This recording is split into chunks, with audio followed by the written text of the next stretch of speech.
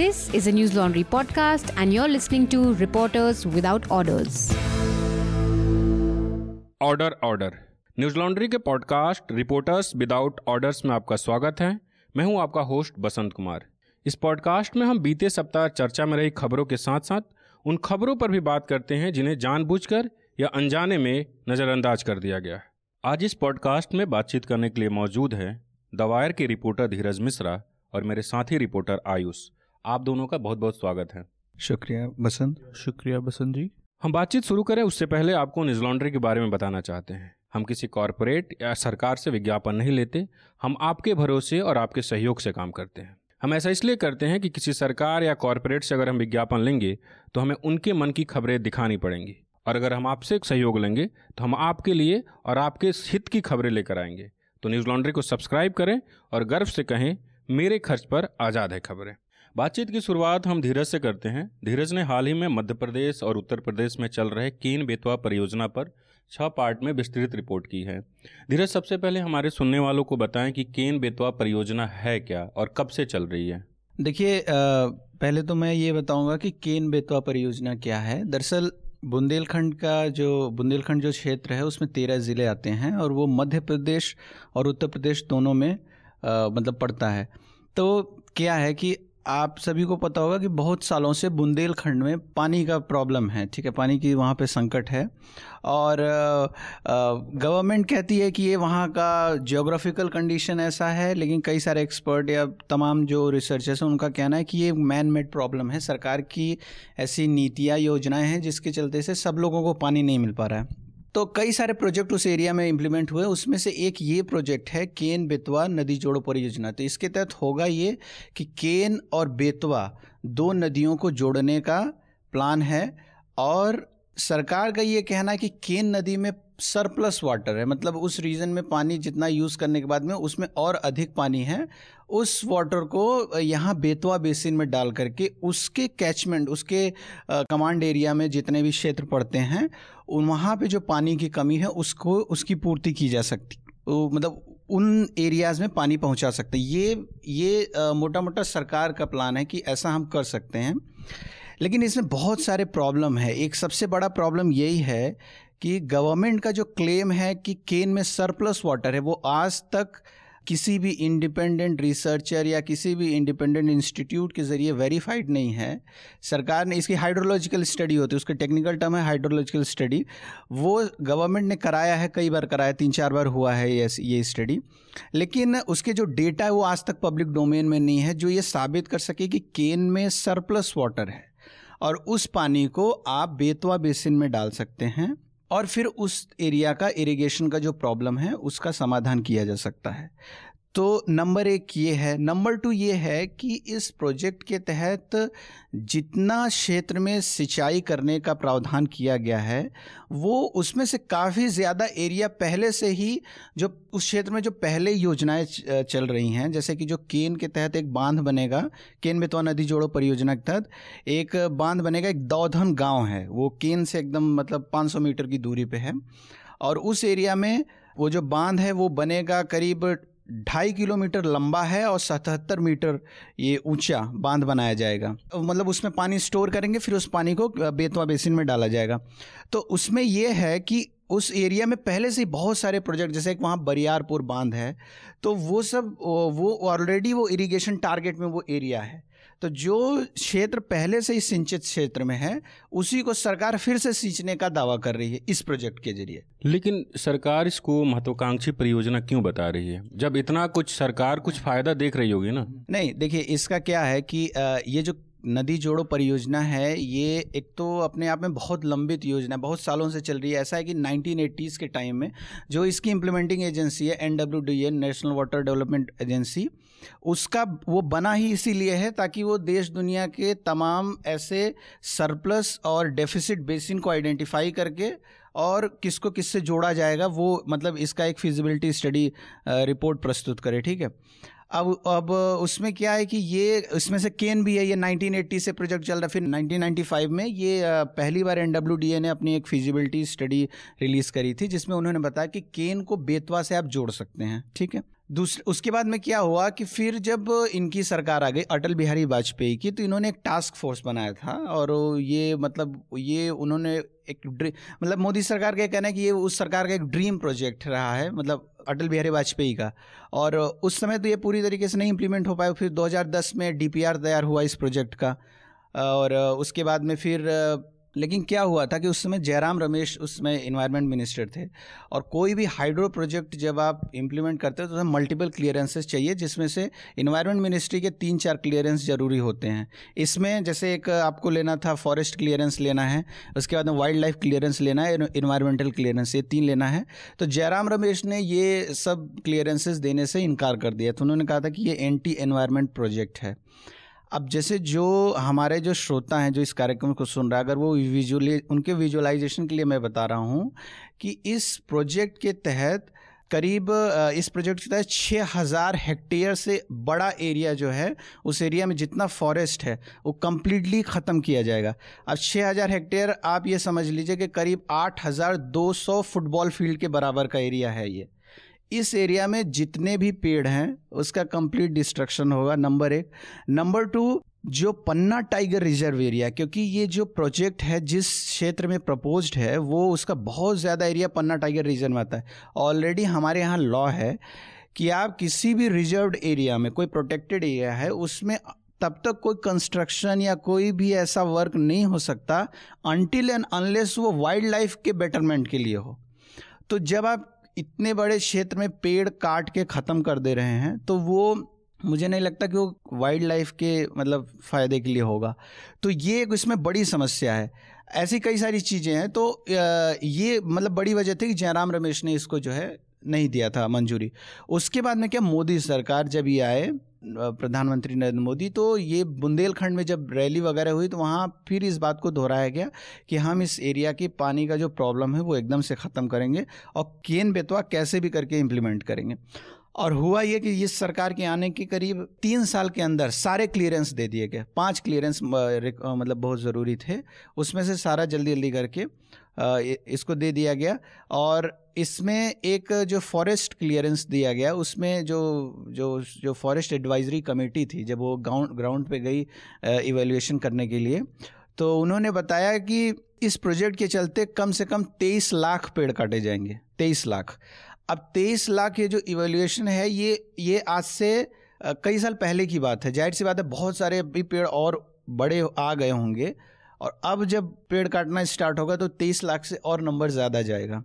जो advisory committee थी वो भी आप उसका वो जब पढ़ेंगे जो अप्रूवल है, तो प्राइमा फेसी वो भी इसके उसमें नहीं थे, मतलब उसके हित मतलब उसको अप्रूव करने की इच्छा नहीं थी।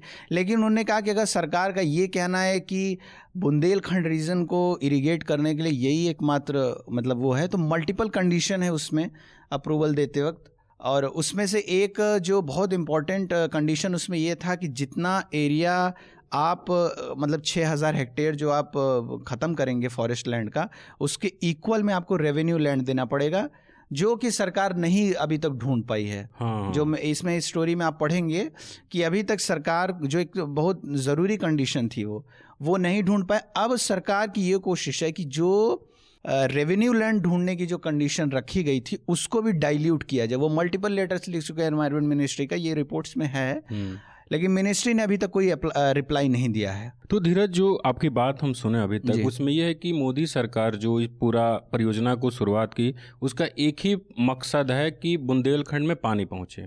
और बुंदेलखंड को पानी देने के लिए इतने सारे पेड़ को काटे जा रहे हैं। जो पन्ना टाइगर रिजर्व है उसको भी सुरक्षित किया जा रहा है, क्योंकि पेड़ कटेंगे तो जैसे हम बार बार देख रहे हैं कि जो जानवर हैं वो शहरों की तरफ आ रहे हैं, दरअसल इंसान जंगलों की तरफ जा रहा है। आपने एक बात भी की कि 3-5 अप्रूवल बैक टू बैक जल्दी जल्दी दे दिया गया।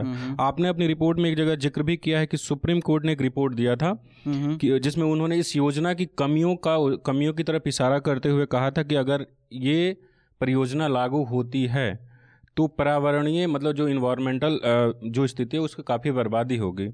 तो हमारे सुनने वालों को बताएं कि सुप्रीम कोर्ट का जो पूरा रिपोर्ट था उसमें क्या कहा गया था, और उसके अलावा आप अपनी रिपोर्ट में कई ऐसी चीज़ों का जिक्र करते हैं जिसको सरकार ने नज़रअंदाज किया, जिसका पर्यावरण पे काफ़ी इम्पैक्ट होगा और इंसानों पर भी होगा। इंसानों पे इम्पैक्ट पे हम आगे आएंगे, लेकिन उन पे भी होगा। तो ज़रा ये बताइए कि किन नियमों को और किस तरीके से इस्तेमाल करके, क्योंकि आप आरटीआई के जरिए बहुत सारे डॉक्यूमेंट लाए हैं, लगभग 2000 डॉक्यूमेंट आपने इस्तेमाल किए इसमें, तो ज़रा ये बताइए। देखिए, ये जो सुप्रीम कोर्ट कमेटी थी, ये दरअसल जब वाइल्ड लाइफ क्लियरेंस इस प्रोजेक्ट को मिला। ये कमेटी कब बनी थी? देखिए, ये तो CEC सेंट्रल एम्पावर्ड कमेटी है, वो सुप्रीम कोर्ट की 2002 में एक PIL के आधार पे ये कमेटी बनी थी, और सुप्रीम कोर्ट कुछ ऐसे मैटर्स को इस कमेटी के पास भेजता है एग्जामिन करने के लिए। उनकी रिपोर्ट के आधार पे फिर फर्दर हियरिंग होती है और फिर जजमेंट आता है कोर्ट का, है ना। तो उसमें से एक मैटर ये था, जब वाइल्ड लाइफ क्लियरेंस मिला तो एक मतलब कुछ याचिकाकर्ता सुप्रीम कोर्ट गया और उन्होंने इसको खारिज करने की मांग करी। फिर इसमें यह भी हुआ कि इसको CEC एग्जामिन करे इस पूरे प्रोजेक्ट को। तो CEC ने करीब 2 साल तक इसका कंप्लीट इन्वेस्टिगेशन किया, और उसमें उन्होंने सभी स्टेक होल्डर्स के साथ बातचीत किया, और जो कमेटी की रिपोर्ट है बहुत क्लियर है। अगर आप उसको देखेंगे तो उन्होंने उसमें बताया है कि इस प्रोजेक्ट के चलते जो पन्ना टाइगर रिजर्व है उसके मतलब जो उस एरिया में जो भी पेड़ का डिस्ट्रक्शन होगा वो तो होगा ही, उसके चलते करीब 10,500 हेक्टेयर का जो पूरा वाइल्ड लाइफ का एरिया है वो कंप्लीट कट ऑफ हो जाएगा। क्योंकि देखिए, जो प्रोटेक्टेड एरियाज़ होते हैं वो उनको रिजर्व फॉरेस्ट कहा जाना, उसके पीछे एक बहुत बड़ा लॉजिक होता है कि उनका एक पूरा हैबिटेट डेवलप होता है ना उस एरिया में। जैसे भाई, पन्ना टाइगर रिजर्व में सिर्फ ये बाघ ही नहीं है, बहुत सारे ऐसे इंडेंजर्ड स्पीसीज़ हैं जो ख़त्म हो गए कगार पे हैं, वो वहीं पाए जाते हैं। उसमें से गिद्ध भी है, गिद्ध वगैरह हम लोग देखते हैं, लेकिन उनका प्रजनन का वहाँ केंद्र है ना। तो वो वहाँ पे मिलते हैं, बहुत सारे चिंकारा हिरन और तमाम ऐसे, वो वहाँ पे उनके अनुकूल मौसम होता है। हाँ, उनके अनुकूल पूरा माहौल होता है, और ताकि वो अच्छे से उस एरिया में रह सकें। तो CEC ने बताया कि ये तो चलो जितना एरिया आप डिस्ट्रॉय करोगे वो तो करोगे, उसके साथ साथ एडिशनल 10,500 हेक्टेयर का एरिया कंप्लीट कट ऑफ हो जाएगा। और इसके चलते मतलब जाहिर सी बात है। अच्छा, पन्ना टाइगर रिजर्व के बारे में मैं ख़ास एक इंटरेस्टिंग बात आपको बता दूं कि ये जो फॉरेस्ट एरिया है, इसकी एक कंजर्वेशन की बहुत शानदार कहानी है, क्योंकि यहाँ से बाघ ख़त्म हो गए थे, फिर सरकार ने बाहर से बाघ यहाँ पे लाए थे और धीरे धीरे करके उनको बसाया गया और अब उनका एक प्रॉपर अच्छा हैबिटेट बन गया था। तो ये अपने आप में बहुत एक सक्सेस स्टोरी थी। लेकिन इस प्रोजेक्ट के चलते काफ़ी मतलब उनको मतलब गलत ख़राब इम्पैक्ट पड़ने की संभावना है। दूसरा जो है कि CEC का एक बहुत इम्पॉर्टेंट फाइंडिंग थी कि जो ये आप प्रोजेक्ट इम्प्लीमेंट कर रहे हो और जितने एरिया को इरिगेट करना चाह रहे हो, इसमें है कि करीब 9.5 लाख हेक्टेयर एरिया का इरिगेशन होगा, जिसमें से करीब 6.5 मध्य प्रदेश और करीब 2.5 लाख हेक्टेयर UP का एरिया इरिगेट करेंगे। तो CEC ने क्लियरली कहा कि जो आप जहां इरिगेशन करना चाह रहे हो उस एरिया में बहुत सारे पहले से ही प्रोजेक्ट हैं, आप उसका क्षमता विस्तार कीजिए, आप उसको और उसकी कैपेसिटी बढ़ा दीजिए, और वो चीज़ आप इजीली फाइंड कर सकते हैं। इस केन बेसिन में पहले से ही करीब 171 छोटे और 11 बड़े प्रोजेक्ट वहाँ पे चल रहे हैं। तो उनमें थोड़ा सा बेहतर करके उनका मे बी रिनोवेशन है, उनको रीचार्ज या मतलब स्ट्रेंथन करके उनको आप उस चीज़ को इस जो आप चाह रहे हैं वो उसकी पूर्ति कर, जो आपका लक्ष्य है उसको प्राप्त कर सकते हैं।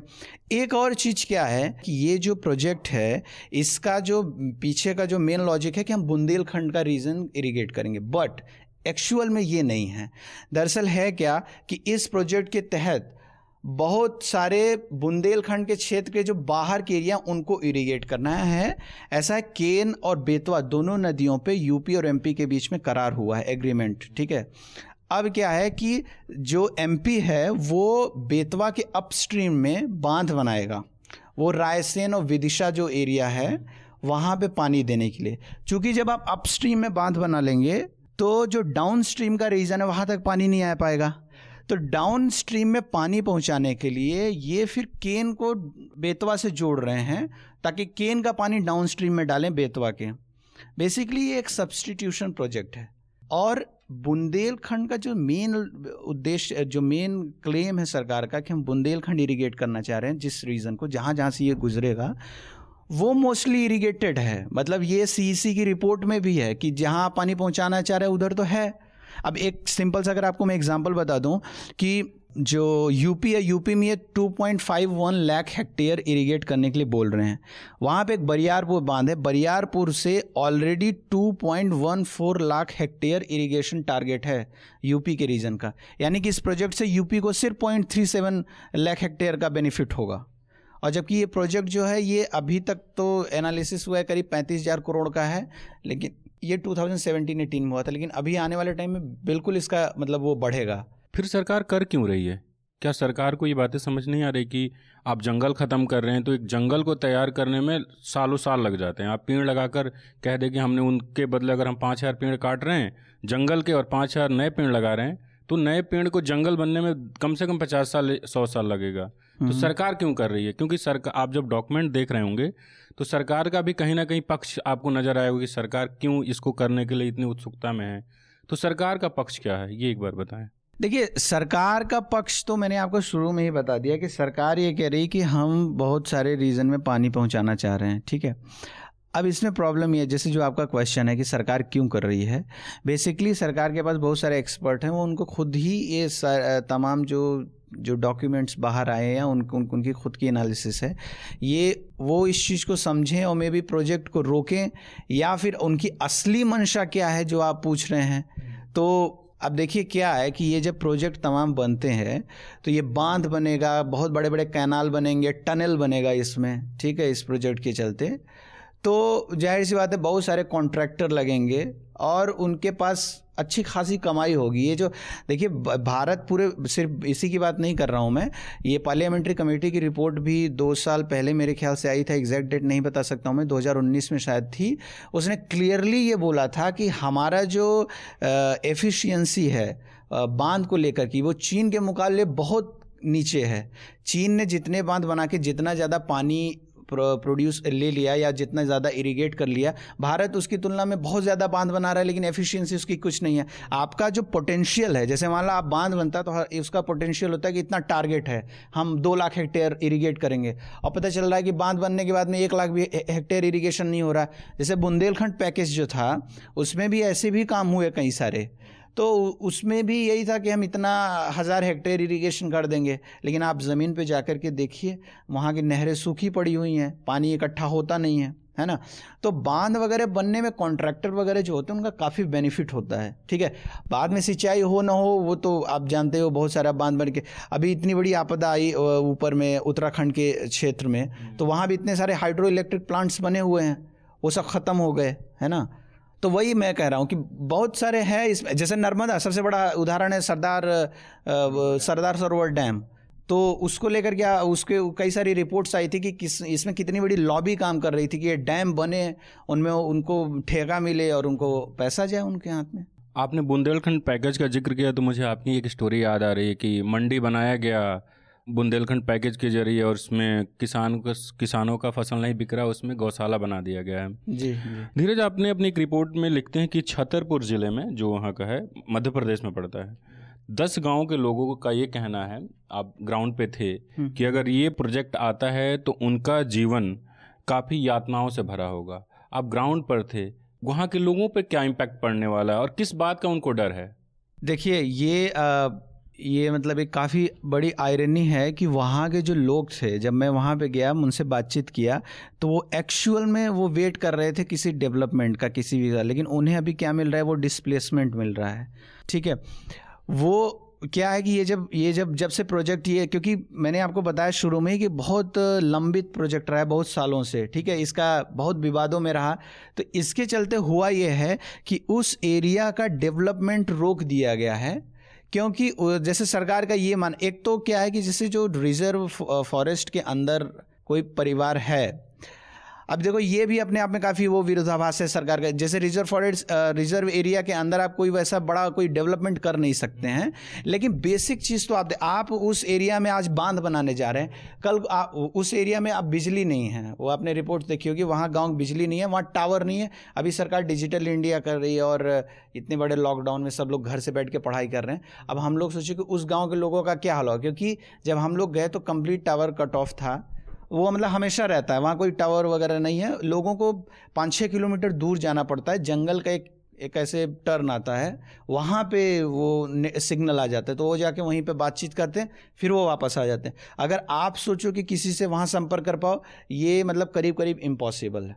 तो या तो आप टाइम फिक्स करके रखो भैया इतने बजे आप आ जाओगे, हम इतने बजे आपको फ़ोन करेंगे, ये वाला वहाँ पे ऐसा है।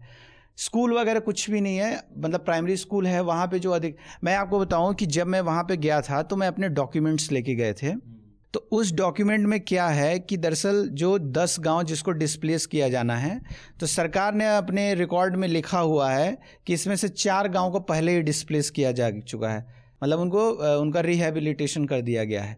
अब जब मैं वहाँ पे गया तो वो गाँव पूरा वो था, तो जब गाँव वालों को मैंने कहा कि आप ये डॉक्यूमेंट पढ़िए, तो उस मतलब हिंदी में था, इंग्लिश में नहीं था, तो वो उसमें से कोई नहीं पढ़ पाया। एक व्यक्ति निकल कर आए, वो धीरे धीरे करके उनको हिंदी पढ़ पाए वो किसी तरीके से।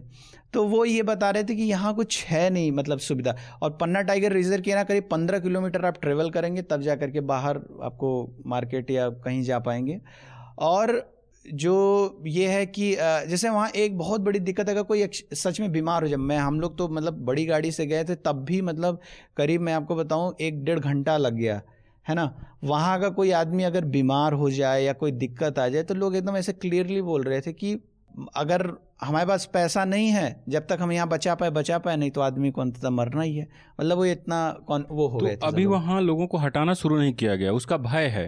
नहीं, वो ऑलरेडी हटाए जाएंगे, इसमें कोई दो राय नहीं है, वो उनको हटाया जाना निश्चित है। बस ये है कि क्या है कि अभी MOA साइन हुआ, मेमोरेंडम ऑफ एग्रीमेंट साइन हुआ यूपी और MP के बीच में। ये प्रोजेक्ट तो एक्चुअल में इसका वाकई में इम्प्लीमेंटेशन स्टार्ट होगा सुप्रीम कोर्ट के ऑर्डर के बाद ही, क्योंकि सुप्रीम कोर्ट का फैसला आए कि बगैर आप नहीं कर सकते, मतलब आइडियली तो नहीं करना चाहिए। पता नहीं सरकार हो सकता है कल को कोई कंस्ट्रक्शन स्टार्ट कर दे। लेकिन मैं ये कहूँगा कि जैसे वहाँ जो लोग थे वो अभी भी मतलब जाहिर सी बात है अपनी जगह छोड़ के कौन जाना चाहेगा। उनका ये था कि अगर आप यहाँ पे बांध बना सकते हो इतना बड़ा तो आप हमारे लिए कुछ कर सकते थे। एटलीस्ट यहाँ लाइट होती, यहाँ एटलीस्ट एक नेटवर्क वगैरह होता, बच्चे यहाँ कुछ पढ़ पाते। इतना जो उनका साल वेस्ट हुआ, इतना जो इस प्रोजेक्ट के चलते कोई डेवलपमेंट नहीं, एक्टिविटी नहीं हुई, बर्बाद हुआ। तो मेरा सवाल ये है धीरज आपसे कि स्टोरी जो है मतलब इन्वायरमेंट की एक स्टोरी है कि इन्वायरमेंट पे कैसे फ़र्क पड़ रहा है। और जयराम रमेश का भी मुझे याद है जब वो मिनिस्टर बने तो काफ़ी एक शिफ्ट आया था अच्छा, कि काफ़ी क्लियरेंसेस नहीं दिए गए, फिर उनको भी हटा दिया गया था 2 साल बाद। लेकिन आपको मतलब मेरा सवाल ये है कि बीट जो है एनवायरनमेंट की, आपको क्या लगता है जब आप वो स्टोरीज कवर करते हैं? मुझे लगता है हम ऑब्जर्व जितना करते हैं कि एनवायरनमेंट स्टोरीज को ज़्यादा भाव नहीं दिया जाता, क्योंकि सरकार भी इग्नोर करती है क्योंकि बिग कॉरपोरेशंस हैं और वेस्टेड इंटरेस्ट हैं। तो उस बीट को मतलब आपने इतना मेहनत की, 6 पार्ट की सीरीज़ है, 2000 पेज के डॉक्यूमेंट्स हैं, उसके बाद आप ग्राउंड पे भी है, लेकिन आपको क्या लगता है एज अ बीट एनवायरनमेंट में क्या कमियां हैं? मेरे ख्याल से ये मतलब काफ़ी इम्पोर्टेंट क्वेश्चन है। दरअसल इसके लिए मेरे ख्याल से एक इंस्टीट्यूशनल सपोर्ट बहुत ज़रूरी है। जिस आप संस्थान में काम कर रहे हैं वो आपका ऑफिस इसके लिए डेडिकेटेड हो कि इन्वायरमेंट एक इतना बड़ा सब्जेक्ट है। आप मतलब हम लोग ही देख रहे हैं कि कितना पूरा क्लाइमेट अनइवन हो गया, कभी भी बारिश होना, कभी भी अचानक से गर्मी पड़ना, कहीं ग्लेशियर पिघल रहा है, कहीं उधर ग्लेशियर बर्स्ट हो रहा है। तो हम ये सब देख रहे हैं, लेकिन अभी भी शायद हम इस चीज़ को गंभीरता से नहीं ले रहे हैं। जो आपका क्वेश्चन है कि एज ए एनवायरनमेंट बीट कैसा है, देखिए कई बार होता है कि जो टीवी है वो सेंसेशन क्रिएट करता है, अतिरंजना परोसता है।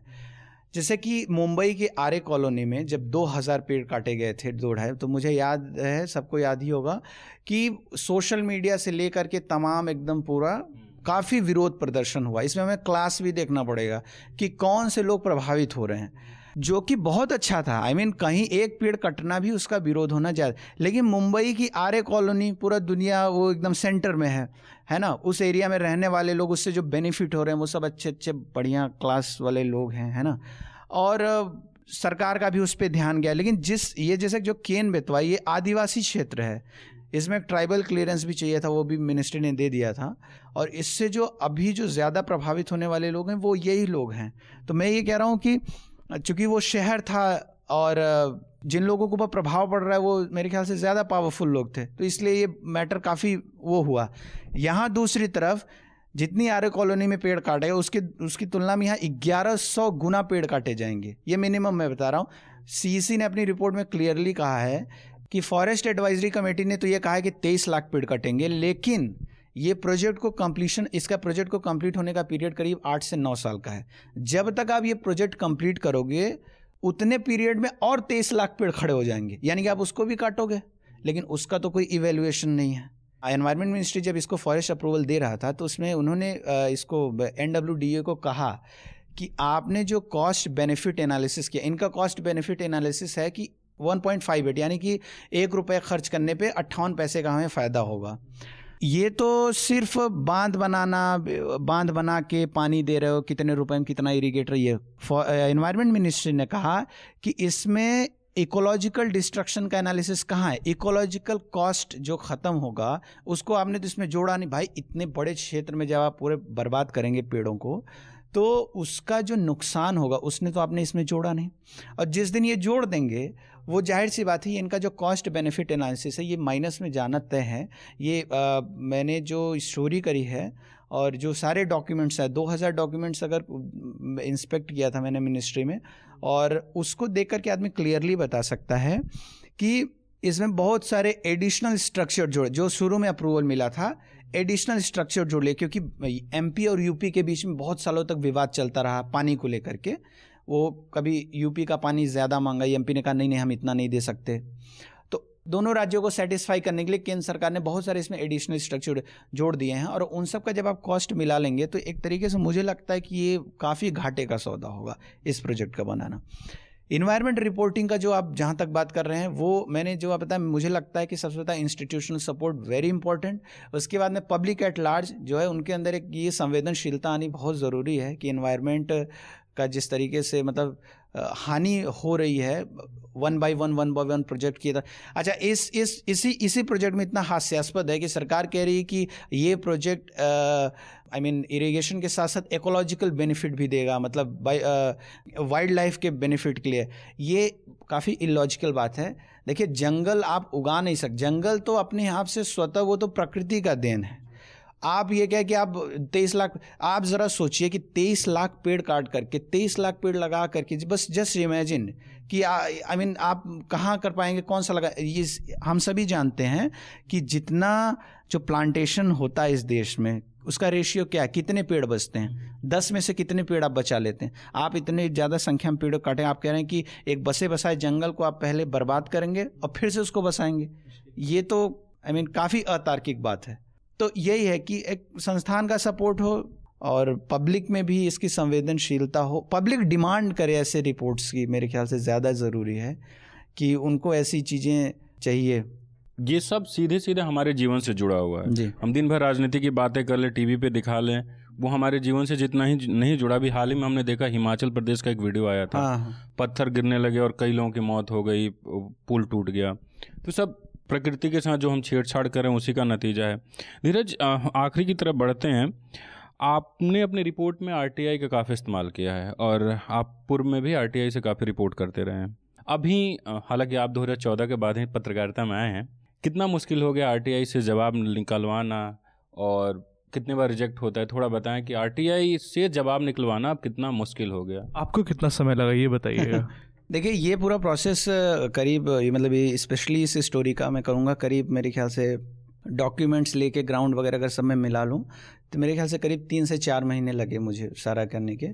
डॉक्यूमेंटेशन का वर्क थोड़ा ज़्यादा समय लिया क्योंकि जैसे बसंत ने जो सवाल किया वो काफ़ी इम्पोर्टेंट है इस समय इस सरकार में कि आप जैसे जो इन्फॉर्मेशन पहले पा लेते थे आसानी से, वो वही चीज़ अभी पाना बहुत ज़्यादा मुश्किल हो गया। इसका एक छोटा सा उदाहरण, जो अभी पेगासस का मामला जो चल रहा है पूरा स्नूपिंग का, मुझे याद है कि 2012 या 13 में लोग आसानी से ये होम मिनिस्ट्री में फाइल करके RTI ये इन्फॉर्मेशन प्राप्त कर लेते थे कि होम सेक्रेटरी ने कितने फ़ोन टैपिंग के ऑर्डर दिए।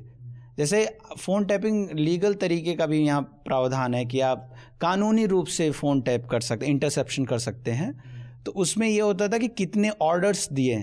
तो मुझे याद है कि ऑन एन एवरेज उस टाइम पर शायद 9000 पर मंथ ऑर्डर ऐसा होम सेक्रेटरी का था। मैं क्लियर नहीं हो सकता, मैं गलत भी हूँ, लेकिन ऐसे ही कुछ था, कई 1000 में है वो चीज़। तो वो था। अब इसके बाद मैंने भी खुद कई बार ये चीज़ ट्राई किया है, लेकिन ये इन्फॉर्मेशन अब आपको कम्प्लीटली इनकार मना कर दिया जाता है। ये बहुत छोटा सा उदाहरण मैं आपको बता। इस सरकार में भी बहुत सारी दिक्कत, कुछ स्टेट हैं जहाँ से इन्फॉर्मेशन पाना मतलब न के बराबर हो गया, उसमें से यूपी है। आपने भी ट्राई किया, बसंत ने भी ट्राई किया कितनी बार, तो वहाँ से इन्फॉर्मेशन मिलना बहुत मुश्किल हो गया है। लेकिन मेरा ये मानना है कि एज ए जर्नलिस्ट हम क्वेश्चन कैसा फ्रेम करें और किस तरीके का सवाल CPIO के सामने रखें, वो काफ़ी इम्पोर्टेंट हो चुका है। हमें थोड़ा अपने तरीक़ों को बदलना पड़ेगा। जैसे जनरल पब्लिक में जब RTI फाइल करते हैं वो उनका तरीका अलग होता है, लेकिन एक पत्रकार के रूप में जब हम RTI का यूज़ करते हैं तो मुझे लगता है यहाँ इसमें थोड़ा स्मार्ट वर्क करना पड़ेगा और सवाल ऐसे पुटअप करने पड़ेंगे कि CPIO को भनक नहीं होनी चाहिए कि ऐसा कुछ मेरे रिप्लाई देने से या कुछ ऐसा हो सकता है। क्योंकि अगर हम बहुत ज़्यादा सटीक क्वेश्चंस पूछते हैं तो उसमें समस्या हो जाती है, क्योंकि वो समझ जाते हैं कि क्या है, क्योंकि भाई CPIO डील कर रहा है, उन्हें भी पता है कितना सेंसिटिव मामला होता है। ये जो स्टोरी, ये जो इन्फॉर्मेशन थी, अब मैंने थोड़ा इसमें मेरा मेहनत बढ़ गया है, लेकिन मैंने अब ये करना स्टार्ट कर दिया कि अब मैं मिनिस्ट्री में जाता हूँ फाइल देखने पूरा। अब मैं सिलेक्टेड डॉक्यूमेंट्स उनसे नहीं मांगता हूँ। इसमें भी कई मल्टीपल डिपार्टमेंट्स मुझे ट्राई करना पड़ा, जिसमें से एक नेशनल वाटर डेवलपमेंट अथॉरिटी जो मैंने आपको बताया, फिर मिनिस्ट्री ऑफ वाटर जल शक्ति, और उसके बाद में सेंट्रल वाटर कमीशन। 3 विभागों में मैं गया और वहाँ पे जाके मैंने फ़ाइल इंस्पेक्ट किया। कुछ फ़ाइल मुझे हालांकि उन्होंने दे भी दिया डायरेक्टली। फ़ाइल इंस्पेक्शन में एक फ़ायदा जो है, जो RTI एक्ट का जो सबसे पावरफुल सेक्शन है वो है फ़ाइल इंस्पेक्शन। मेरे ख्याल से बहुत कम लोग इसका यूज़ करते हैं, लेकिन यदि आप इंस्पेक्शन की डिमांड करके आप जाएं मिनिस्ट्री में, आप उनसे कह दो कि फ़लाना जो, वैसे मान लीजिए केन बेतवा लिंक है, उससे रिलेटेड आप हमको फ़ाइल दिखाइए पूरी। आप जाके उसमें फ़ाइल देख लीजिए और उस फाइल में जो भी हमें इम्पॉर्टेंट लगे उसमें क्या हो, फिर वो छिपा नहीं सकते, क्योंकि फ़ाइल में क्या होता है, फ़ाइल नंबर्स होता है। आप 1 2 3 4 करके, तो आपको पढ़ते पढ़ते आपने देखा बीच में मिसिंग, आप क्वेश्चन कर सकते हैं CPIO से कि ये फाइल मिसिंग है, कहाँ पे आप लेके आओ, है ना। और फिर फाइल नोटिंग करेस्पॉन्डेंस जो भी है, तो उसमें आप आइडेंटिफाई करके ले सकते हैं, उसमें छिपाने का चांसेस बहुत कम होता है। जब आप डायरेक्ट मांगते हैं तो वो समझ जाते हैं, तो वो छिपा भी लेते हैं। और तीसरी चीज़ ये है कि वही एक संस्थान का सपोर्ट बहुत ज़्यादा इंपॉर्टेंट करता है, क्योंकि बहुत एडिटर्स आपको नहीं अलाउ करेंगे कि आप अपने जाइए मिनिस्ट्री में घंटों फाइल इंस्पेक्ट करिए, फिर आइए फिर स्टोरी लिखिए। ये स्पेस नहीं है मेन स्ट्रीम में, आप जानती हैं, बिल्कुल स्पेस नहीं है इस चीज़ का, है ना। तो मेरे ख्याल से ये एक हम रास्ता अपना सकते हैं फाइल इंस्पेक्शन का। तो जो अभी जो सवाल था कि जो सरकार, जैसे CPIOs बड़े स्मार्ट हो गए हैं अब, तो वो जो इन्फॉर्मेशन दबा देते हैं। कुछ एक सेक्शन 7(9) है RTI एक्ट का, तो उसमें आप जानते ही होंगे कि उसमें यह है कि अगर कोई ऐसी इन्फॉर्मेशन है जिसको कलेक्ट करने में वो संस्थान का एडिशनल एफर्ट लगाना पड़े, है ना, ज़्यादा मेहनत करनी पड़े, तो वो डिनाई कर सकते हैं। लेकिन इसका इंटरप्रिटेशन CIC ने क्लियरली दिया है कि इस सेक्शन का मतलब सिर्फ इतना है कि अगर किसी ने आपको इन्फॉर्मेशन मांगी, अगर वो किसी पर्टिकुलर फॉर्मेट में मांग रहा है तो आप डिनाई कर सकते हैं, बट वो इन्फॉर्मेशन आपके जिस भी फॉर्मेट में है, जिस भी तरीके से आपके पास वो इन्फॉर्मेशन है, आपको वो चीज़ देना पड़ेगा। तो CPIOs मल्टीपल टाइम्स सेक्शन 7(9) का यूज़ करने लगे हैं, तो हमें इसका वो करना पड़ेगा, जवाब मतलब इस तरीके से देना पड़ेगा। तो जब आप फाइल इंस्पेक्शन मांग लेते हैं, उनके पास ऑप्शन नहीं बचता है, उनको फिर करना पड़ेगा। जी धीरज, मैं चाहता हूं कि आप अपनी स्टोरी का हेडलाइन बता दें ताकि हमारे जो भी सुनने वाले हैं वो पढ़ सकें। धीरज की स्टोरी वायर हिंदी और वायर इंग्लिश दोनों पे मौजूद है, दोनों भाषाओं में।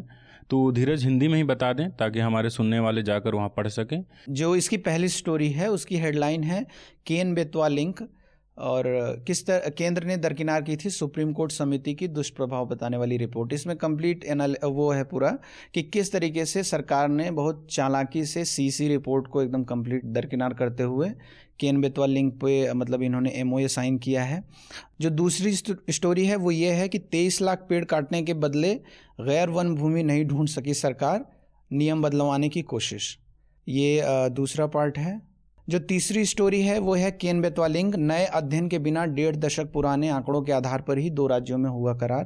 केन बेतवा से जुड़ी बाकी जो स्टोरी है हमारे वेबसाइट में, आप जब इसको सुन रहे होंगे हम नीचे आपको तमाम स्टोरी का लिंक दे देंगे, आप वहाँ जाकर इसे पढ़ सकते हैं। अब हम लौटते हैं आयुष की, और एक मेरी रिपोर्ट थी और RTI से ही जुड़ी हुई है। कि एक आरटीआई के जवाब में योगी सरकार ने बताया है कि मार्च 2020 से 2021 के दरमियान उन्होंने टीवी चैनल्स को 160 करोड़ का विज्ञापन दिया।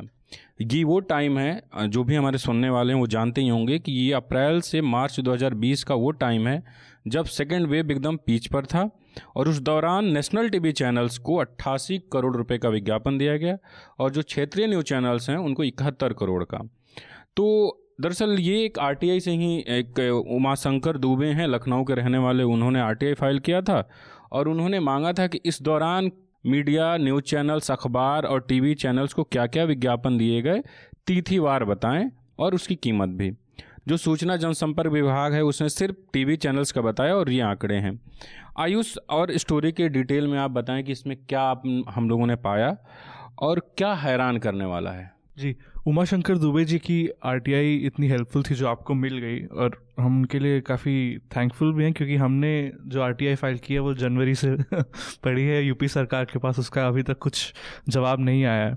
लेकिन हाँ, जो आपने कहा मोटा मोटा ये कि 160 करोड़ रुपए टोटल उन्होंने स्पेंड किए हैं एक्सपेंडिचर में मार्च 2020 से अप्रैल 2021 तक, तो एक तरह से पूरे कोरोना काल में।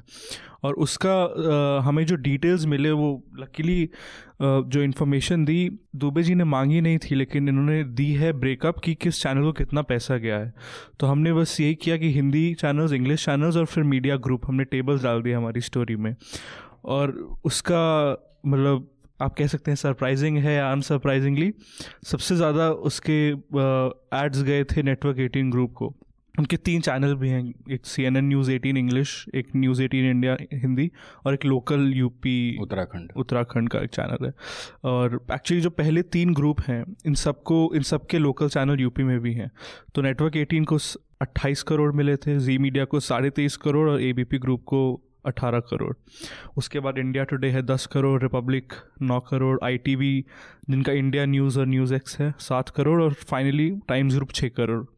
तो और टाइम्स ग्रुप में देखा लोग ट्विटर पे काफ़ी कह रहे थे कि नविका को और मेहनत करनी पड़ेगी क्योंकि सबसे कम मिला है, लेकिन टाइम्स ग्रुप बिना हिंदी चैनल हुए उनको 6 करोड़ मिले, ये भी बहुत बड़ी बात है आई थिंक, क्योंकि इंग्लिश चैनल्स में सबसे टॉप पे टाइम्स ग्रुप ही था, क्योंकि सिर्फ टाइम्स नाउ को नहीं, ET नाउ, मिरर नाउ सबको काफ़ी करोड़ों में एड्स गए।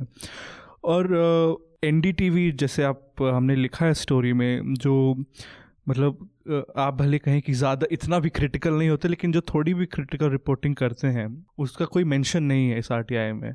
तो हम उनको मतलब कुछ नहीं मिला है, मतलब कोई इन्होंने ये नहीं लिखा है कि NDTV 0, लेकिन NDTV का मतलब कोई मेंशन ही नहीं है।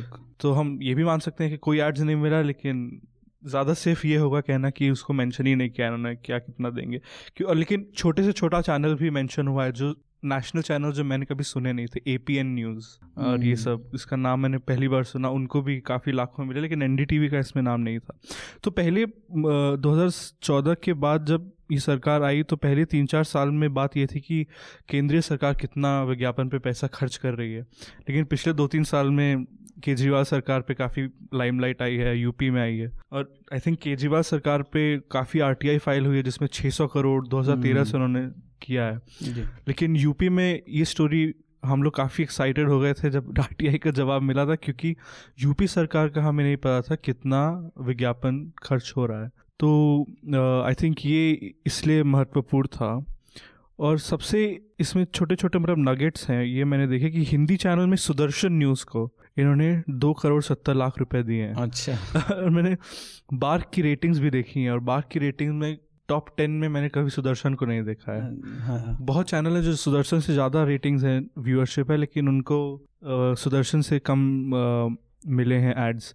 जब ये सीरीज़ कर रहे थे सुदर्शन पिछले साल, याद है UPSC जिहाद, जिसमें कहते हैं कि कोई एक जिहाद है UPSC में ज़्यादा मुसलमान रिप्रेजेंटेशन होने का, जिसको कोर्ट ने रोक लगा दिया था, उसमें भी यूपी सरकार के एड्स आते थे, हमने स्टोरी की थी तब। तो इसका एनालिसिस ये है कि जैसे एड्स दिए जा रहे हैं, काफ़ी एविडेंट लगता है कि जो चैनल एक सरकार का नैरेटिव बाहर डालते हैं, जो उनका मेगाफोन बनते हैं, जैसे अमीश ने इंटरव्यू किया था योगी जी का मार्च में, अभी थोड़े दिन पहले, उसमें आपने देखा कैसे कोरोना के बारे में कोई सवाल नहीं था, हाथरस के बारे में कोई सवाल नहीं था, बस तारीफ थी योगी जी आप इतना काम कैसे कर लेते हैं वगैरह वगैरह। बसंत आप कह रहे हैं कि कोविड पे कोई सवाल था, बताएंगे उसके बारे में? क्या पूछा था उन्होंने उसके बारे में? दरअसल उन्होंने ये पूछा कि जब आप कोविड के बाद किसी का इंटरव्यू कर रहे हैं, और तुम भी, हम भी और धीरज भी उन दिनों देख रहे थे, ग्राउंड पर थे कि यूपी की क्या स्थिति थी, तो आप स्ट्रेट फॉरवर्ड सवाल क्यों नहीं पूछ सकते कि हमने देखा कि यूपी में ऑक्सीजन के बगैर लोग मर रहे थे? आप ये क्यों नहीं पूछ सकते कि यूपी में नदियों में लाशें बहती हुई दिखी? आप ये क्यों नहीं पूछ सकते कि लोग क्योंकि हम उन परिवारों से मिले हैं धीरज, जो अपनों को दफना नहीं पाए।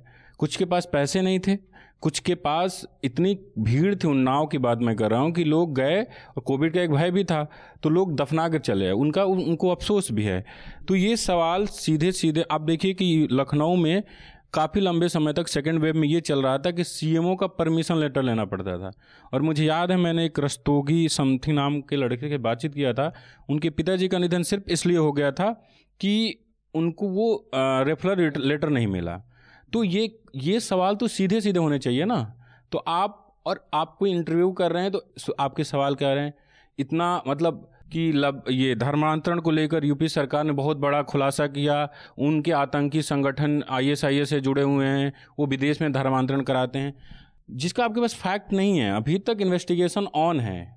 हमें याद है कि लब जिहाद का जब मसला हुआ था तो लोग कहते थे इसके पीछे एक पूरी गैंग काम करती है, लेकिन जब कानपुर में SIT गठित हुई और इन्वेस्टिगेशन हुआ तो SIT ने अपने इन्वेस्टिगेशन में लिखा था कि कोई एक पीछे इसका कोई एक गैंग काम नहीं कर रहा, मतलब कोई सुनियोजित तरीके से ये चीज़ नहीं, जैसे कहा जाता है लब जिहाद के मामले में कि बाहर से पैसे मिलते हैं, ये लड़कों को मोटरसाइकिल दी जाती है, तो ये एक बातचीत की जाती है, लेकिन इसके आधार पे कोई जर्नलिस्ट बोले ये तो गलत है। अब मुझे याद है मैंने एक ट्रेंड देखा कि पिछले महीने मैंने सेंटर के एड कमिटमेंट पे स्टोरी की थी, तो जिन्हें योगी सरकार कम पैसा दे रही है, जैसे न्यूज़ नेशन वगैरह काफ़ी नीचे हैं एड, मतलब उनको काफ़ी कम मिला है बाकी अदर चैनल से। इंडिया न्यूज़ भी, उनका जो हिंदी चैनल है, न्यूज़ एक्स को भी काफ़ी कम पैसा मिला है योगी सरकार से, लेकिन उन्हें मोदी सरकार से बहुत ज़्यादा पैसा मिला है। तो जो एड कमिटमेंट थी 2017 से 2020 में, उसमें सबसे ज़्यादा एड कमिटमेंट रिपब्लिक या टाइम्स नाउ को नहीं थी, वो न्यूज़ एक्स को थी, 11-12 करोड़, लेकिन उसे योगी सरकार से ज़्यादा पैसे नहीं मिल रहे। तो किसी न किसी तरीके से, अब जर्नलिस्टिकली हम नहीं कह सकते कि एक कंसर्टेड स्ट्रैटेजी है, लेकिन जिसको केंद्र कम पैसा दे रही है उसको योगी ज़्यादा पैसा दे रहे हैं, और जिसको योगी कम दे रहे हैं उनको केंद्र ज़्यादा दे रही है, संतुलन बनाया जा रहा है। अच्छा, वो आपकी सूची में भारत समाचार का नाम था? भारत समाचार नहीं, हमें नहीं था, भारत समाचार का नाम नहीं था। दूसरा कौन सा चैनल है? अच्छा, भास्कर पेपर, यूपी ओरिएंटेड का मैं पूछ रहा था, भारत समाचार उसमें नहीं था। भारत समाचार उसमें नहीं था। ओके, चूँकि एक सवाल मेरा ये है आप दोनों से, चूँकि RTI की बात चली है, तो आपने और बसंत दोनों ने RTI फाइल की है। मैं अपना पर्सनल एक्सपीरियंस बता दूं कि यूपी में मेरे ख्याल से RTI कम्प्लीटली डिफंक्ट हो चुका है, और ये जो ऑनलाइन RTI इन्होंने भी पोर्टल चालू किया था, तो मुझे काफ़ी होप जगी थी कि हाँ, मतलब कुछ हो सकता है, अब यहाँ से हम रिप्लाई प्राप्त कर सकते हैं। वो उन्होंने सुप्रीम कोर्ट के दबाव के बाद चालू किया। उसके बाद में मैंने कम से कम 20 से 25 RTI मेरी इनके यहाँ पेंडिंग होगी, लेकिन एक का भी कोई रिप्लाई नहीं आ रहा है। आपके कैसे एक्सपीरियंसेस हैं? मतलब क्या आप लोग को कोई रिप्लाई मिला कभी? नहीं, मतलब मैंने एक्चुअली आप जितना RTI फाइल किए, हाँ, मैंने उतना नहीं किया। अभी मैं शुरू कर रहा हूँ, मतलब पिछले 1 साल में हमने शुरू किया है, लेकिन जो हमने एक जागरण पे हम स्टोरी कर रहे थे तो उसके लिए हमने RTI फाइल की थी, मैं नहीं की थी, उसका आज तक रिप्लाई नहीं आया। एक गोरखपुर में जो बच्चों की डेथ हो रही थी एंसेफेलाइटिस पे, उस पर मैंने की थी, तो उस पर भी बहुत मेरा एक्सपीरियंस बेकार था, क्योंकि उन्होंने कोई सरकारी PDF बना हुआ था जो एक PR तरह का ऑनलाइन अपलोड किया था, उन्होंने बस उसका मुझे URL भेजा था। तो उसके बाद से यूपी सरकार के साथ मैं ज़्यादा उम्मीद थी नहीं, लेकिन हाँ, इसी मामले में मैंने दूसरे स्टेट गवर्नमेंट्स में भी फाइल किया RTI, तो अभी उनका भी रिस्पॉन्स आना बाकी है, तो उसके बाद पता चलेगा, एक कंट्रास्ट निकल के आएगा कि क्या एक्सपीरियंस। बसंत, जिनकी RTI के आधार पे आप दोनों ने मिलकर जो ये स्टोरी की है, मतलब उन्हें कैसे रिप्लाई, ये आपने जानना चाहा उनसे कि कितने दिनों में मिली? उन्होंने मार्च में ये RTI फाइल किया, जिसमें 11 सवाल थे, उनको सिर्फ एक सवाल का जवाब मिला है, बाकी का जवाब नहीं मिला, और एक का भी जवाब मिला वो भी आधा अधूरा, क्योंकि उन्होंने TV न्यूज़ चैनल्स, अखबार और न्यूज़ वेबसाइट तीनों का जवाब मांगा था। कितने महीने बाद इनका रिप्लाई आया? लगभग 4 महीने बाद। 4 महीने बाद। और उन्होंने अभी फर्स्ट अपील भी की है कुछ और मामलों में, जो 10 और सवाल थे उसके लिए उन्होंने फर्स्ट अपील दायर की है। अच्छा, पता है इसमें सबसे इंटरेस्टिंग ये है कि जो सबसे ज़्यादा विज्ञापन गया है वो जो भारत सरकार ने मई महीने में शुरू किया था आत्मनिर्भर भारत, उसके लिए गया है। अच्छा। तो सबसे ज़्यादा विज्ञापन अगर आप देखेंगे कि इन 10 महीनों में 11 से 12 विज्ञापन दिया गया है किसी भी चैनल को, ऐसे ही लगभग 12-13 विज्ञापन है। उसमें से 7 से 8 आत्मनिर्भर भारत, 2 से 3 है आत्मनिर्भर उत्तर प्रदेश और 2-3 है कोविड से संबंधित और 1 है मुख्यमंत्री की अपील। हाँ। ये 12 चीज़ें। और 160 करोड़ में मैंने कैलकुलेशन किया था, अगर सिर्फ आप कोविड के एड्स लेंगे तो वो सिर्फ 6 करोड़ पे आ रहे थे। और सीएम अपील जो था, चलो मान लो सीएम अपील कोविड से संबंधित, उसको जोड़ लोगे तो 8 करोड़। तो 8 करोड़ आउट ऑफ 160 करोड़ सिर्फ कोरोना के लिए, उतना ही था। बाकी सब आत्मनिर्भर भारत। हाँ, और आप देखो कि अभी कोविड का समय चल रहा है, वैक्सीनेशन का समय चल रहा है। हम दिल्ली में कहीं भी जा रहे हैं, आपने अरविंद केजरीवाल की बात की, बसों के ऊपर पूरा बड़ा सा पोस्टर लगा हुआ है, वैक्सीन लगवाई क्या। मेट्रो में मेरे ख्याल से केंद्र सरकार के बाद या दिल्ली के बाद मेरे ख्याल से यूपी का ही सबसे ज्यादा ऐड होगा, क्योंकि बहुत ऐड होते हैं। अगर हम वैक्सीनेशन पे बात कर रहे हैं तो यहाँ की जो सरकार है दिल्ली की सरकार, यूपी में भी लगा है, लेकिन दिल्ली में बात करें तो बसों पे हर जगह होर्डिंग्स लगा हुआ है, वैक्सीन लगवाई क्या। आप देखें कि और बीजेपी ने इसके अगेंस्ट में एक अपना चलाया कि वैक्सीन लगवाई का उसको फोकस कर देते हैं और नीचे उसको थोड़ा डिफोकस करते हैं और नीचे फोकस करते हुए लिखते हैं जो मोदी जी ने दिया। ये आपने देखा होगा, कई जगह विज्ञापन लगा हुआ है। अच्छा, लेकिन चूंकि विज्ञापन की बात चल रही है, आप लोग लगातार इस मामलों को ट्रैक करते रहते हैं, तो अन्य राज्यों का क्या हाल है? बेसिकली नॉन बीजेपी स्टेट्स जो हैं, तो उनका किस तरीके से आप देखते हैं? मतलब एक छत्तीसगढ़ सरकार पे आप बता रहे थे। हाँ, वो बताइए। मैंने आरटीआई फाइल किया 2-3 स्टेट्स में, वो आने वाली है अगले महीने, तो हम लोग करेंगे। लेकिन आज छत्तीसगढ़ उसमें नॉन बीजेपी भी हैं स्टेट्स हैं या मोस्टली बीजेपी? Non BJP. हम अभी दिल्ली की बात करें तो अगर दिल्ली भी तो नॉन बीजेपी है, अरविंद केजरीवाल, और उनका काफी विज्ञापन में इंटरेस्ट दिखता है। अगर आप देखें कि अभी एक किसी कॉलेज का स्किल डेवलपमेंट वाला कोई कॉलेज खुला है, 1 पेज का अखबार में विज्ञापन था, और आप देखेंगे दिल्ली में जहां भी जाएंगे वो विज्ञापन दिखेगा। डीएनडी पे विज्ञापन है हर जगह कि जो ओलंपिक एथलीट हैं, और उसमें जो दिल्ली वाले हैं तो जीत के दिल्ली का नाम रोशन करके आना, केजरीवाल जी की फोटो के साथ पूरा। जैसे धीरज आपने पूछा कि नॉन बीजेपी प्रदेशों के बाद, तो दिल्ली में हम सब देख रहे हैं कितना विज्ञापन दिया जाता है। अभी थोड़ी देर पहले ही आलोक पुतुल हैं जो बीबीसी के लिए लिखते हैं छत्तीसगढ़ से, उन्होंने एक विधानसभा में पूछे हुए सवाल का स्क्रीनशॉट शेयर किया है और लिखा है कि पुराने सीएम ने नए सीएम से पूछा तो पता चला कि छत्तीसगढ़ में कांग्रेस सरकार ने पिछले 2.5 साल में 2,08,71,85,427 रुपये का विज्ञापन दिया है। इसमें करीब 30% राज्य से बाहर की मीडिया को दिया गया। ठीक है, तो सवाल दरअसल ये था, जो रमन सिंह का सवाल है वो मैं आपको सुना देता हूँ कि क्या मुख्यमंत्री महोदय यह बताने की कृपा करेंगे कि दिनांक 1 जनवरी 2019 से 15 जनवरी 2021 तक प्रिंट एवं इलेक्ट्रॉनिक मीडिया में कितना कितना विज्ञापन दिया गया। ठीक है, तो इसके जवाब में मुख्यमंत्री जो अभी हैं भूपेश बघेल, उनका जवाब था 1 जनवरी 2019 से 15 जून 2021 तक प्रिंट मीडिया को 92,29,23,126 रुपये का विज्ञापन, वहीं इलेक्ट्रॉनिक यानी टीवी मीडिया को 1,16,42,62,301 रुपये का विज्ञापन दिया तो गया। ये फिर भी यूपी से काफ़ी कम है, क्योंकि यूपी ने सिर्फ 1 साल में और सिर्फ टीवी मीडिया पे 160 करोड़ खर्च किया है। तो यूपी बहुत बड़ा राज्य है, ये भी मानना पड़ेगा, मतलब उसकी तुलना में छत्तीसगढ़ की तुलना। यूपी में अखबारों का नहीं बताया उन्होंने? नहीं, अखबारों का नहीं बताया। अच्छा, वो और ज्यादा हो सकता है, क्योंकि हम सब यूपी में देखते हैं कि रोज भर के आता है जागरण और अमर उजाला, हिंदुस्तान। आई थिंक आयुष साहब ने एक स्टोरी किया था जिसमें हम लोगों ने बताया था जागरण को कितना ऐड मिला, तो सेंटर से उस वक्त हमें जागरण का एक स्टोरी थी, हम लोगों ने किया था बहुत पहले कि यूपी सरकार जो योजना चला रही है, वही योजना, वही नाम, वही लोगो जागरण खुद चला रहा है अपनी वेबसाइट पे, उसने अलग से एक हिस्सा बना दिया। और जब हमने पूछा था एक सीनियर अधिकारी से, उन्होंने नाम लेने से मना किया था, तो उन्होंने कहा था हम फ्री में कर रहे हैं। तो आप बताइए, कोई भी अखबार, कोई भी वेबसाइट अपने स्पेस किसी को फ्री में देगा? और वो भी उस वक्त, उसमें दरअसल ये था कि किसान आंदोलन बहुत, मतलब काफ़ी अभी भी चल ही रहा, 8 महीने हो गए। किसान आंदोलन शुरू हुआ था दिसंबर जनवरी का महीना था, तो यूपी सरकार ने एक योजना शुरू की कि नाम अभी दिमाग से उतर रहा है, कृषक समृद्धि योजना, ऐसे ही कुछ नाम था। उस समय यूपी सरकार ने एक योजना शुरू करी।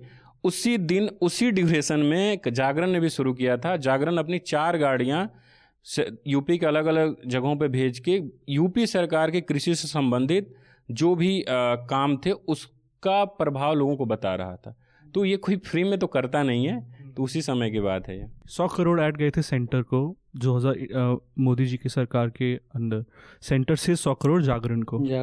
सिर्फ जागरण को या उसके अलग अलग जो जैसे उर्दू अखबार है जो, हाँ जागरण ग्रुप को तो उसमें मिड डे भी है और इंग्लिश का जागरण भी है। तो जैसे कि आपने सुना कि बीते 1 साल में जब कोरोना महामारी से देश बेहाल था तब यूपी सरकार ने टीवी चैनल्स को 160 करोड़ का विज्ञापन दिया। वहीं छत्तीसगढ़ सरकार ने जनवरी 2019 से जून 2021 के बीच मीडिया चैनल्स को लगभग 2 अरब रुपए का विज्ञापन दिया है। क्या आप मानते हैं कि ये इतने पैसे 2 अरब और 160 करोड़ जो दिए गए सिर्फ ऐसे ही दिए गए? आप उन चैनल्स की खबरों को देखिए, आपको पता चलेगा कि इन विज्ञापनों का असर साफ साफ दिखता है। ऐसे में अगर आप चाहते हैं कि आपकी बात और आपकी आवाज़ सामने आए, आपके मुद्दे खबर बने, तो न्यूज़ लॉन्ड्री जैसे मीडिया संस्थानों को सब्सक्राइब करें, ताकि अगर आप हमें सहयोग करेंगे तो हम ग्राउंड से आपकी हित की खबरें लेकर आएंगे। तो काफ़ी अच्छी बातचीत रही अभी तक। अब हम एंड की तरफ बढ़ते हैं जी कि धीरज हमारा फॉर्मेट भी है कि हम आखिर में आपसे जानना चाहेंगे कि आप जो भी हमारे दर्शक हैं, जो भी सुनने वाले हैं, उनको कुछ पढ़ने के लिए या कुछ देखने के लिए कुछ रिकमेंडेशन आप करना चाहेंगे? हाँ, देखिए हाल फिलहाल में मैंने मैं कुछ सीरीज़ रिकमेंड कर सकता हूँ जो मैंने अभी इस पे नेटफ्लिक्स वगैरह पे जो आ रहा है। एक तो मैंने देखा कि बहुत अच्छी डॉक्यू सीरीज़ है हु किल्ड माल्कम एक्स। वो बहुत शानदार इन्वेस्टिगेशन है, स्पेशली जर्नलिस्ट जो हैं, रिपोर्टर्स हैं, उनके लिए भी और अन्य पब्लिक उसके लिए कि हु किल्ड माल्कम एक्स वो बहुत बड़ा एक अपने आप में पूरी अमेरिकन उसमें गुत्थी है कि आखिर में माल्कम एक्स को किसने हत्या की थी। क्योंकि जो उनके आरोप में पकड़े गए थे, जो उनकी हत्या के आरोप में, उसमें से 2 लोग तो उनका क्लियर था कि उन्होंने नहीं गोली चलाई थी उनके ऊपर। ये जो डॉक्यूमेंट्री है वो इतनी साल पुरानी कहानी है, लेकिन मल्टीपल डॉक्यूमेंट्स के आधार पे FBI ने जो बाद में डीक्लासीफाई करी बहुत सारे डॉक्यूमेंट, उन सब को इन्वेस्टिगेट करते हुए अंत तक ये आपको एक सेंस या करीब करीब वो साबित कर देते हैं। क्योंकि उसमें जो एक मेन प्रोटैगनिस्ट है उनका नाम मैं भूल रहा हूँ, और ख़ास बात क्या है कि उन्होंने ये सारे डॉक्यूमेंट्स अमेरिका के जो फ्रीडम ऑफ इंफॉर्मेशन एक्ट है उससे उन्होंने प्राप्त की, और वो व्यक्ति ने कई सालों तक इसका मेहनत किया और इस डॉक्यूमेंट्री में उनको खास जगह दिया गया है। और फिर अंत तक आपको एक पता चल जाएगा कि एक्चुअल में किसने गोली किसकी गोली से माल्कम एक्स का डेथ हुआ, क्योंकि उन पे मल्टीपल गोली फायर की गई थी। तो ये एक बहुत शानदार डॉक्यूमेंट्री है। मैं जब देखा तो एक मुझे काफ़ी नया एक एक्सपेरिमेंट भी है ना। और एक और डॉक्यूमेंट्री है जो कि मैंने हाल फिलहाल में देखी, वो है द लास्ट डांस। वो माइकल जॉर्डन के ऊपर है। माइकल जॉर्डन का जो आखिरी चैम्पियनशिप था, जो जिस टीम के लिए वो खेलते थे, उस पूरी टीम की कहानी है कि वो अपने आखिरी दौर में कैसे वो आखिरी सीज़न कितना इम्पोर्टेंट था, कैसा था, और पूरा माइकल जॉर्डन की जर्नी है, उनके साथी प्लेयर्स की है। तो बहुत शानदार डॉक्यूमेंट्री वो भी है। तो मेरे ख्याल से ये 2 चीज़ मैं रिकमेंड करना चाहूँगा, अगर हमारे जो श्रोता हैं वो इस चीज़ को देख सकते हैं। आयुष साहब? वीर सांघवी जो जर्नलिस्ट रहे हैं काफ़ी सालों से, उनकी मेमोir आई है, उसका नाम है अ रूड लाइफ। और मुझे पता नहीं था, लेकिन मैं उसको पढ़ रहा था कल, तो देखा कि वो 17 साल के जब थे तब उन्होंने इंडिया टुडे के लिए लिखना शुरू कर दिया था। और वो भी एक प्रिविलेज की बात है कि वो उस समय में जिस क्लास में थे उससे भी काफ़ी लेना देना है उसका। और किसी भी व्यक्ति ने जो जर्नलिज्म में इतना समय बिताया, उसकी किताब तो सबको पढ़नी चाहिए, भले उनका जो भी रिकॉर्ड रहा हो इंडस्ट्री में। तो 70s 80s 90s के उन्होंने बॉम्बे में काम किया, कैलकाटा में, फिर दिल्ली में, HT में।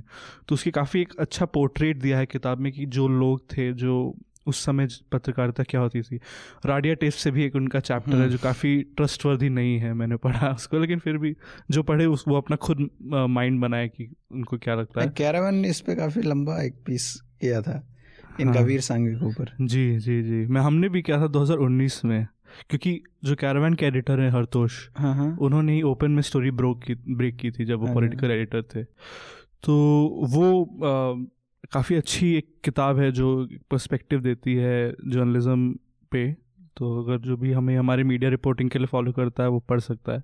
और यही है बस। मेरा रिकमेंडेशन होगा जो मतलब वायर से ही है दोनों। एक तो धीरज की जो पूरी सीरीज है केन बेतवा को लेकर, उसको पढ़ना चाहिए। लंबी रिपोर्ट है, थोड़ा सा वक्त लगता है, लेकिन वही कहते हैं ना कि मतलब थोड़े मेहनत करनी पड़ेगी, वरना मतलब वहीं आप चटपटी खबरें कि कहाँ किसने टैटू बनवाया, कहाँ किसने क्या किया, हमारा फ़ायदा नहीं हो रहा।